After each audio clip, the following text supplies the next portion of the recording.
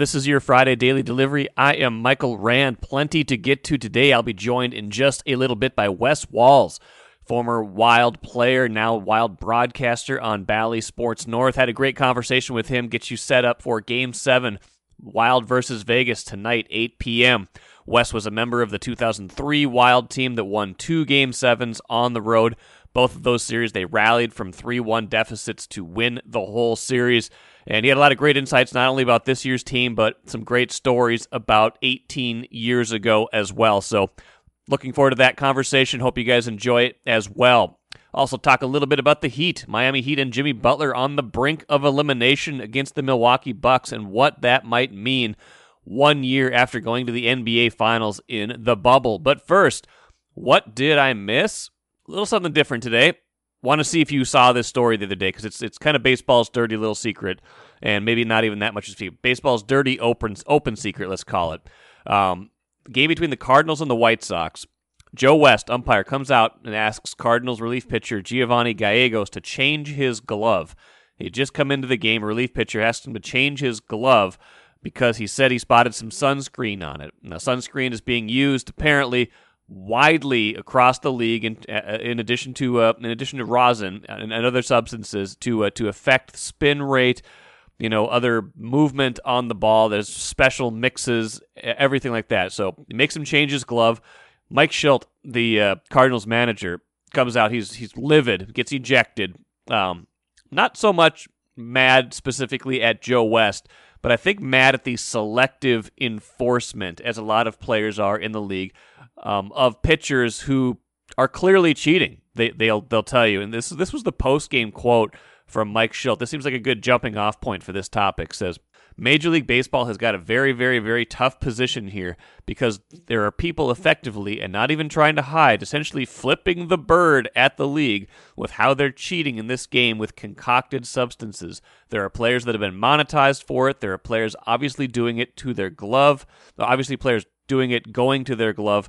There's clearly video of it. You can tell the pitchers who are doing it because they don't want to go to their mouth. I'm speaking up for the hitters that have a living to make facing stuff that's really, really good, and you can see based on spin rates how guys' careers are jumping off the charts. Just putting it out there in completely plain English. Pitchers are cheating. He didn't say none of his pitchers are cheating. I think that was interesting too. Didn't say, hey, all of our guys are clean. And I think, when you read some of the other stuff about this, you see that some hitters aren't really mad about a little bit of this, a little bit of that. They understand that's been going on in the game for years, for decades, for centuries even, the spitballs of yesteryear, things like that. But when there's like specialty concoctions being made to doctor up the ball, when there's pitches that are deemed to be unhittable, when pitchers don't know when the ball's going and it's hitting batters, apparently at record rates, that's where they get upset.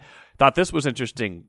Twins hitter, third baseman Josh Donaldson, right in the middle of it all as well. A tweet back and forth with Dallas Braden, former Major League pitcher, who is complaining about the inconsistent enforcement of this based on this incident with the Cardinals and the White Sox. Said Donaldson tweeted, "Crazy idea here, but I'm going to throw it out there. Stop cheating." And later on, he tweeted his agreement with Dallas Braden about the whole subject, saying, "I have an entire catalog of video of these guys cheating. It's coming out." Wow, is Josh Donaldson going to blow the lid off this whole thing? I hope so. Big picture, bottom line is this is a problem for baseball. If you thought the steroid era and all the other things were a big deal, I mean, this is right up there. If you're seeing an era with very little offense, with low batting averages, like record low batting averages. No balls being put in play because, these pitches are unhittable, but they have no idea where they're going, so it's either a walk or a strikeout. Baseball's going to have to crack down on this at some point. Not just selective enforcement, but across-the-board enforcement, because if it's that wide open, if it's that in plain sight that players are saying, this is happening, managers saying, yeah, this is a big problem in the league, we can see it, you don't need a telescope, you don't need a special code, you don't need to bang on a garbage can. These guys are just flat out cheating the game. They're going to have to fix this problem real quick. And I want to see the video evidence from Josh Donaldson. I want him to put out a compilation on his Bringer of Rain account on Twitter, because that would be fantastic. And speaking really quick of filthy stuff, by the way, in a good way, Joan Duran, Twins pitcher, 100 miles an hour on the gun for St. Paul on Thursday. in a very impressive start. This is a guy that could be pitching for the Twins very soon. He's got a good pitch mix. He's got a splinker, they call it, kind of a mix between a split finger fastball and a sinker. That pitch has still got plenty of velocity on it. They're hoping he can develop his curveball a little bit more, become a 3-pitch pitcher, but he could help this team right now. He had a little bit of arm problem to start the year, was down in Fort Myers rehabbing it, but he's back up with St. Paul now, AAA. We'll see if he's going to provide some much needed help for this pitching staff at some point very, very soon. Enjoy your money your way when you switch to Royal Credit Union. You can pay friends and family for free, deposit checks on the go, and even get alerts about your account sent in real time. Stop in and open your account today or get started at rcu.org/yourway. Insured by NCUA. Really excited to be joined today on Daily Delivery by Wes Walz. Does great work on TV right now with Bally Sports North. You might remember him even more for 18 years ago. Wes, that doesn't make me feel any younger, nor does the fact that your daughter is getting married on Friday. But your great work with the Wild and in the playoffs, especially in 2003.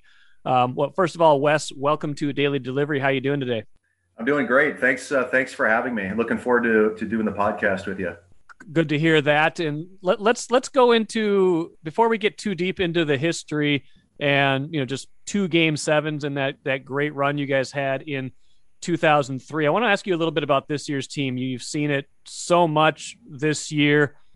Expectations going into this season, I think at least externally, were not terribly high. How did what's your roadmap for how we got from, a team that maybe makes the playoffs at the start of the year to convincingly making the playoffs and now being in this position, playing a Game 7 against a very good team? Well, first of all, Mike, there were so many unknowns coming into the season, right? We signed Cam Talbot. Billy Guerin went out and recognized we needed to upgrade our goaltending situation if we wanted to have any chance to compete. And that's been a home run. That's number one. Kirill Kaprizov, we got this Russian kid coming in. He's lighting up the KHL, playing on a bigger ice surface over there. Can he come over here and do what he's been doing over in the KHL? Everybody understands that has played. It usually takes an adjustment period. I don't care if you're 24 years old and you've played a few years in the KHL. The KHL is in the National Hockey League. Passed with flying colors, obviously. Matt Zuccarello, could he recover from the injuries that he had last year? He's been awesome. The subtraction of Mikko Koivu and Eric Stahl as centerman, you knew that was going to give more ice time to some of the younger guys like Eriksson Ek and Greenway, where they're going to be able to take those extra 4 or 5 minutes a game. And was it going to be better than what we had before? The answer is yes. Just thinking back, Mike, too, the Rossi kid, Marco Rossi, we weren't sure, if he was going to make the team or not. That's the only real unknown that kind of blew up on us. Obviously, he got COVID and had some complications from that, but had to go home. So I mentioned 5 things right there going into the seasons that were unknowns, and every one of them have been home runs, all of them, out of the 4 or the 5. So that's been a big reason why we've had the success we've had this year.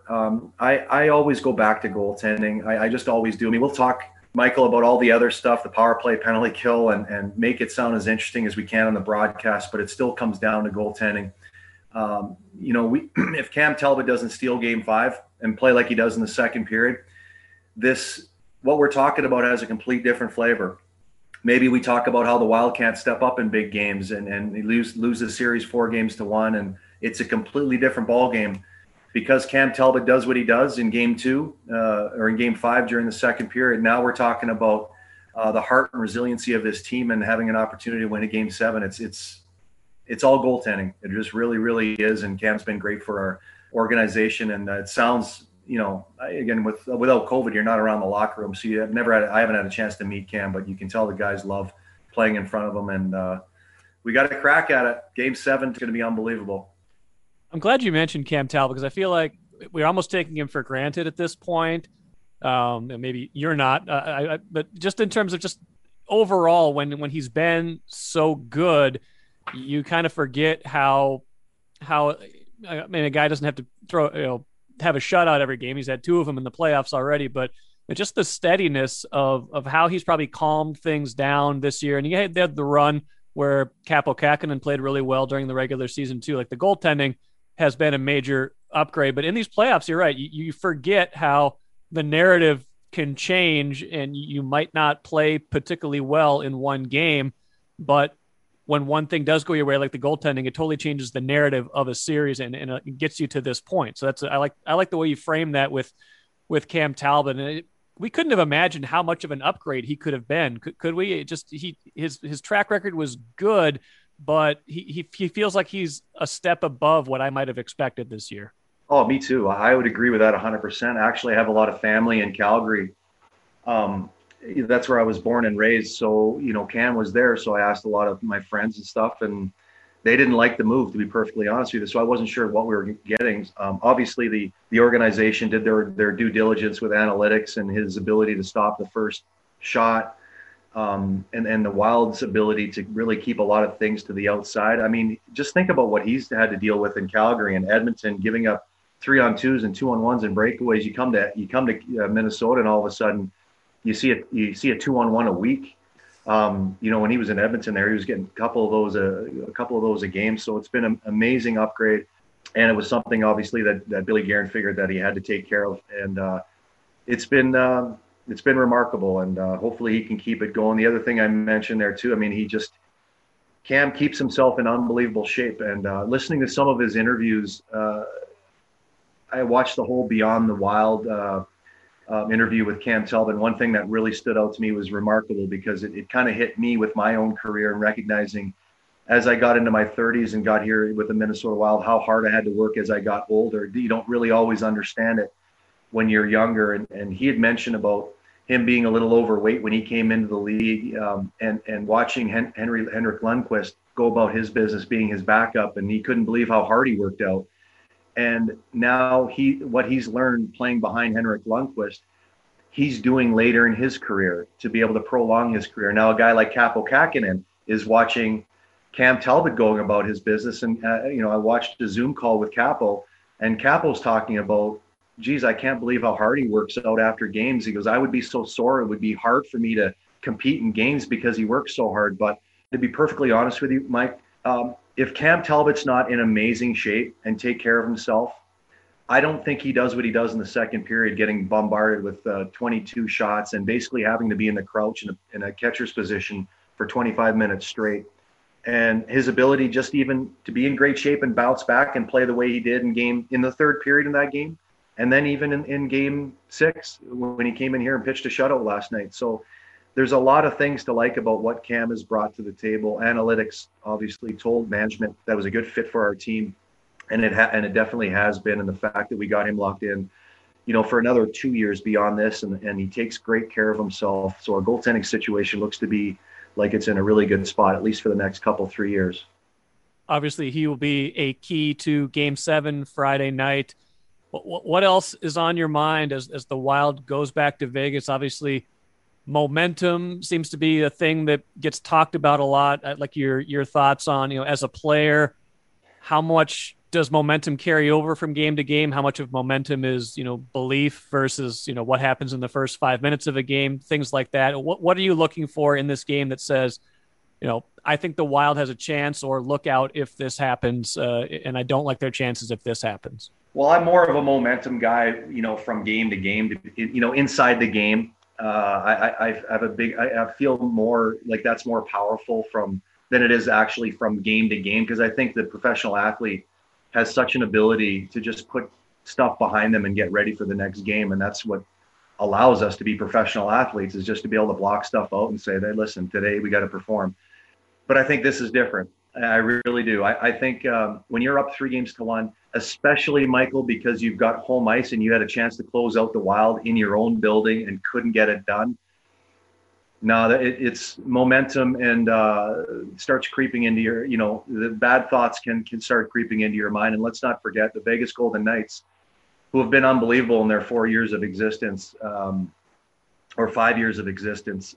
Let's not forget a couple of years ago, they were up 3-1 to the San Jose Sharks too. So they've got some scar tissue they got to try to work through themselves. So I do think it matters. I think the pressure is all on Vegas. They're the team that was supposed to beat us. I don't think any of the pundits really gave the Wild a chance to beat Vegas. I mean, nationally you would hear that the Wild have a really, really good team, and it's a nice little thing they got going out there. But anything that I listened to before the playoffs start, Michael, was all just talking about Colorado and Vegas and how great a series is that is going to be. And fortunately for the Wild, we have a chance to change the script for some of the pundits. But it's going to be, like I said, it's going to be an amazing evening. You played in, two exact series almost like this in 2003, if we might travel back in time a little bit. Two different series in that, Colorado back in 2003 had Patrick Waugh that you're trying to solve, an all-time great goalie. Those were very tight checking games. I think after game one, no team scored more than 3 goals in any game, just kind of looking back on it. And, goals were very hard to come by. But, in both cases, the Wild won a game on the road. I think if memory serves, and lost both of their home games, and then suddenly get some momentum back by winning a game 5 on the road, snowballs a bit by winning game 6, and then you go into a game 7. I guess first off, what do you, based on that, what do you remember from that time, and was momentum building in each series in a certain way, and belief building in a certain way? I mean, obviously, we were feeling great about our game going into Colorado for game 7. We had beat them in overtime. Richard Park scored in overtime. So there was a lot of momentum. And honestly, because we played the next night, you saw the celebration on the ice and in the building, everything going crazy. But when we went back into the locker room, I'll never forget, I don't even think the music went on in the locker room, because we just wanted to get on a plane and get the heck out of there as quick as we possibly could, especially because the airport in Denver is about an hour drive. It's so far away from downtown that we wanted to make sure that we got out of there as quick as we can. But of all the 7 games we played in that series, that game that we played in game 7 was by far the worst game that we played in the series, by far. Manny Fernandez stole that game for us. I believe he made 43. I think the shots were 43 to 23. Very similar situation to what the Wild did, Vegas getting outshot 40 to 16. And it just took me back to, I remember before the series started, and really anytime you're a little bit overmatched as far as talent-wise, there's going to be one game during a series that you're just going to need your goalie to steal a game. You just have to. And for us in 2003, Michael, it was game 7. And for the Wild, hopefully it's only game 5. And the Wild play a better game than we did in game 7. And, you don't want to let your teammates down, and you want to make sure you're checking smart. Don't take any silly penalties, because you just know you're going to be playing in a 1-goal game.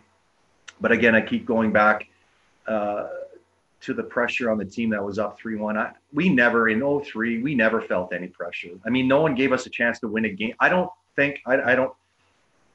mean, it was 18 years ago. I don't remember anybody thinking that. I mean, a few people thought we might win 1 game in the series. I never saw anyone, pick us losing even in 6 games.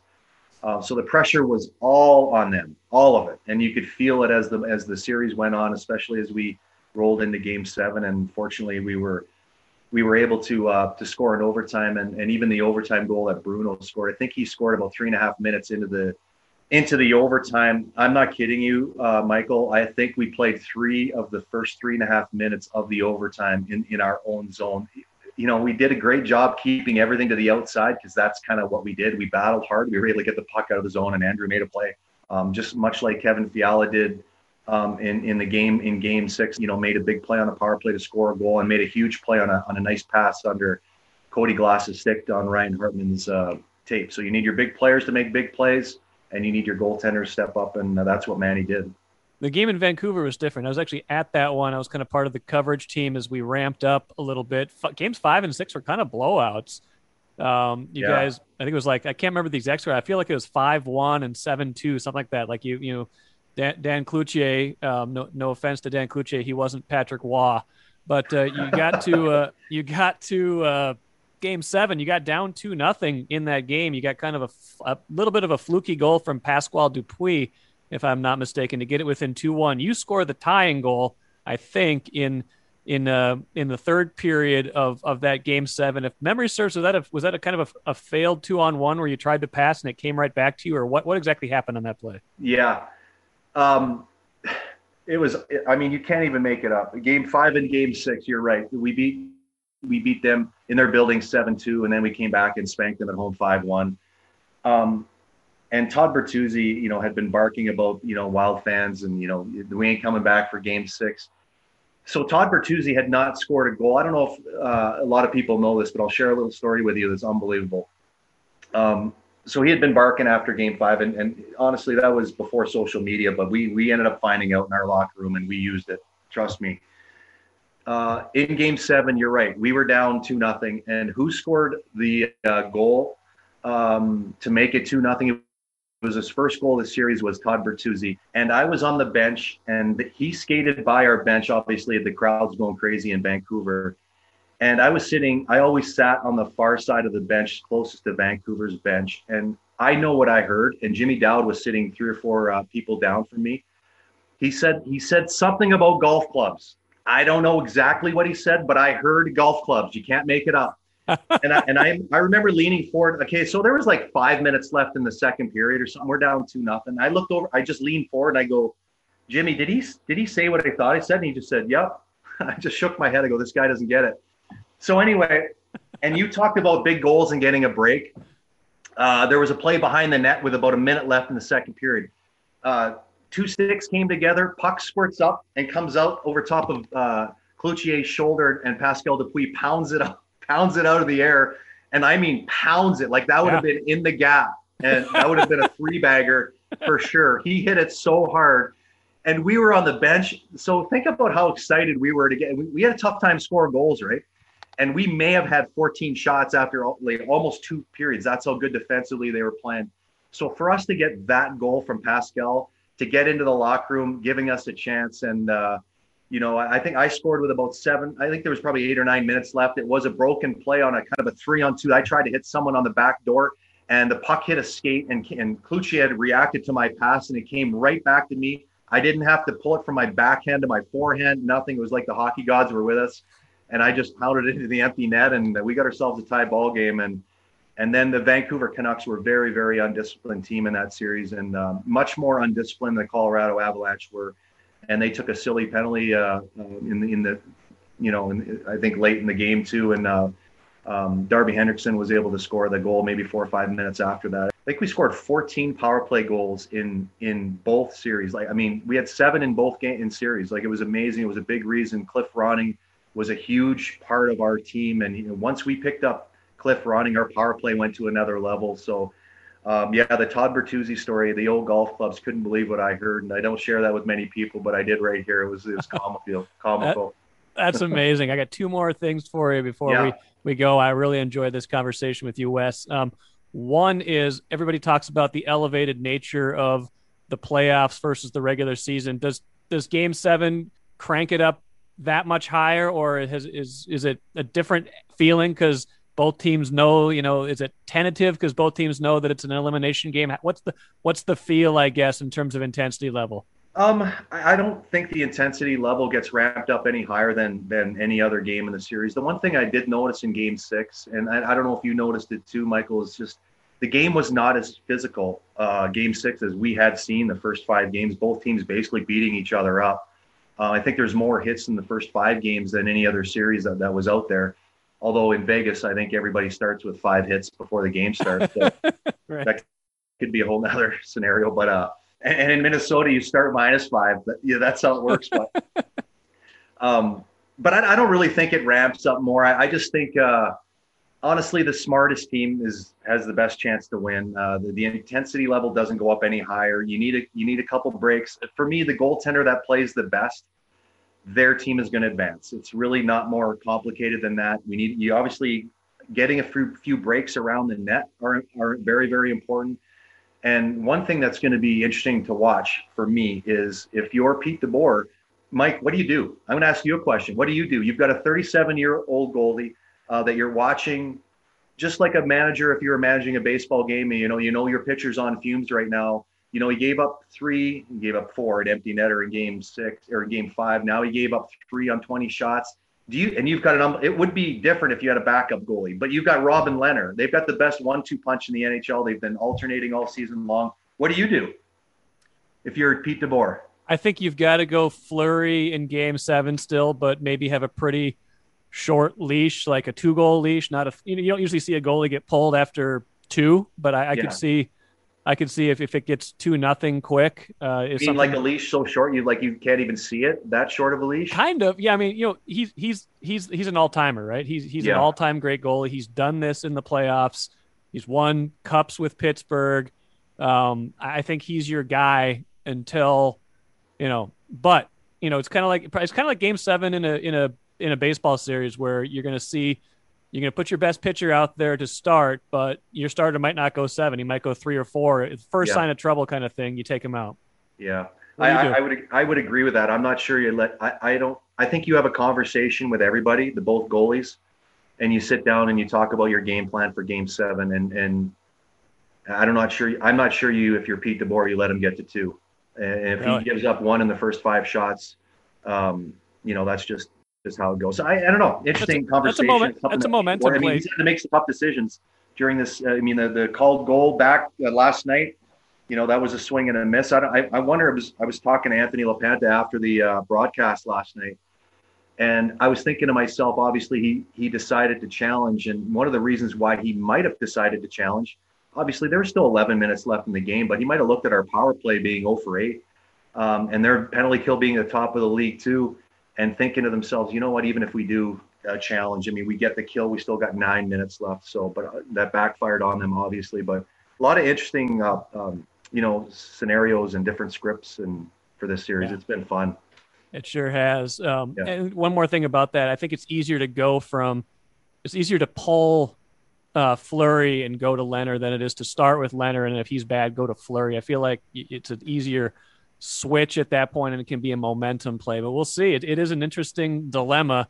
No doubt Cam Talbot will be in net for the Wild, I would imagine. Last question for you. As you look at this Wild roster, you had a huge run in that 0-3 playoffs. I think you had 10 points against Vancouver. I can't remember how many you finished with in the whole playoffs, but is there a player on this Wild roster that reminds you of 2003 Wes Walz? Well, if I had to say one guy, I would obviously say Eriksson Ek, just because he's playing against the other team's best players and he's scoring. Ek got a little power play time. He's got a little bit more power play time. I never played the power play ever. Right. So that was one thing under Jock I would have loved. I think I would have had no problem probably getting to 25 goals every year if I ever got that opportunity. But I think Jock was so scared because I was a scorer in junior and I was a big scorer. And I think he was so scared to throw me a bone that he thought that I'd forget about my defensive reasons. So now that I'm older, I understand his thought process. And who knows, maybe Dean thinks the same thing about Eriksson Ek. If all of a sudden, if you start thinking you're this big scorer that you don't put as much emphasis on defending. But so if I had to pick one guy, it would probably be Eriksson Ek. I like it. You're a little shorter than him, but I like the comparison from game-wise anyway. Wes Walz, great talking to you today. Looking forward to Game 7 on Friday night, and good luck with a busy time for you. Yeah, thanks. I appreciate it. Let's end with the cooler. Stop me if you've heard this before. Jimmy Butler's team seems to be falling apart. The Heat on the verge of being eliminated in the first round by the Bucks. Now, this was never going to be an easy series, but blown out for the second game in a row. 3-0 lead for the Bucks in that series. This one in Miami. If you were thinking, hey, maybe the Heat will rebound, maybe they'll get back into this series, got blown out again Thursday night. Jimmy Butler's not had a great series. His teammates have been almost as bad, maybe even worse. Wonder what's going on with this team, because there was some whispers, some talk of, I think in April, a month ago, some issues between Jimmy Butler and Erik Spoelstra, the head coach, some animated conversations. Imagine that. Surprise, surprise. We've never seen Jimmy Butler have a hard time with teammates or coaches before. Going to be an interesting offseason because Jimmy Butler has the rest of his contract. He's got next season, and then he's got a player option in his contract the year after that. Is this getting messy? Is this getting unfortunate here in Miami? Is there going to have to be some player movement with Jimmy Butler again? Could he be going to his 5th team since 2017? He was with the Bulls at the end of that year, then of course went to the Wolves. That didn't last very long, traded to Philadelphia, and then Miami. Could he be moving on? Maybe the Knicks. I can say that. The Knicks can't. The Knicks, I'm sure, Tom Thibodeau, reunion with Jimmy Butler, give them some star power. Anyway, probably not fair to speculate too far while both of those teams are still in the postseason. Just thought it was interesting that Jimmy Butler is once again having problems with his team, and they're underachieving in this year's postseason. That'll do it for today. Remember, Wild Game 7 tonight, like you would forget that, 8 p.m. No show on Monday, Memorial Day weekend. Going to take 3 days here and enjoy it. Hope you guys do too. We'll be back here at it again on Tuesday with tons of great shows next week. Thanks for listening to Daily Delivery, and we'll catch you again then.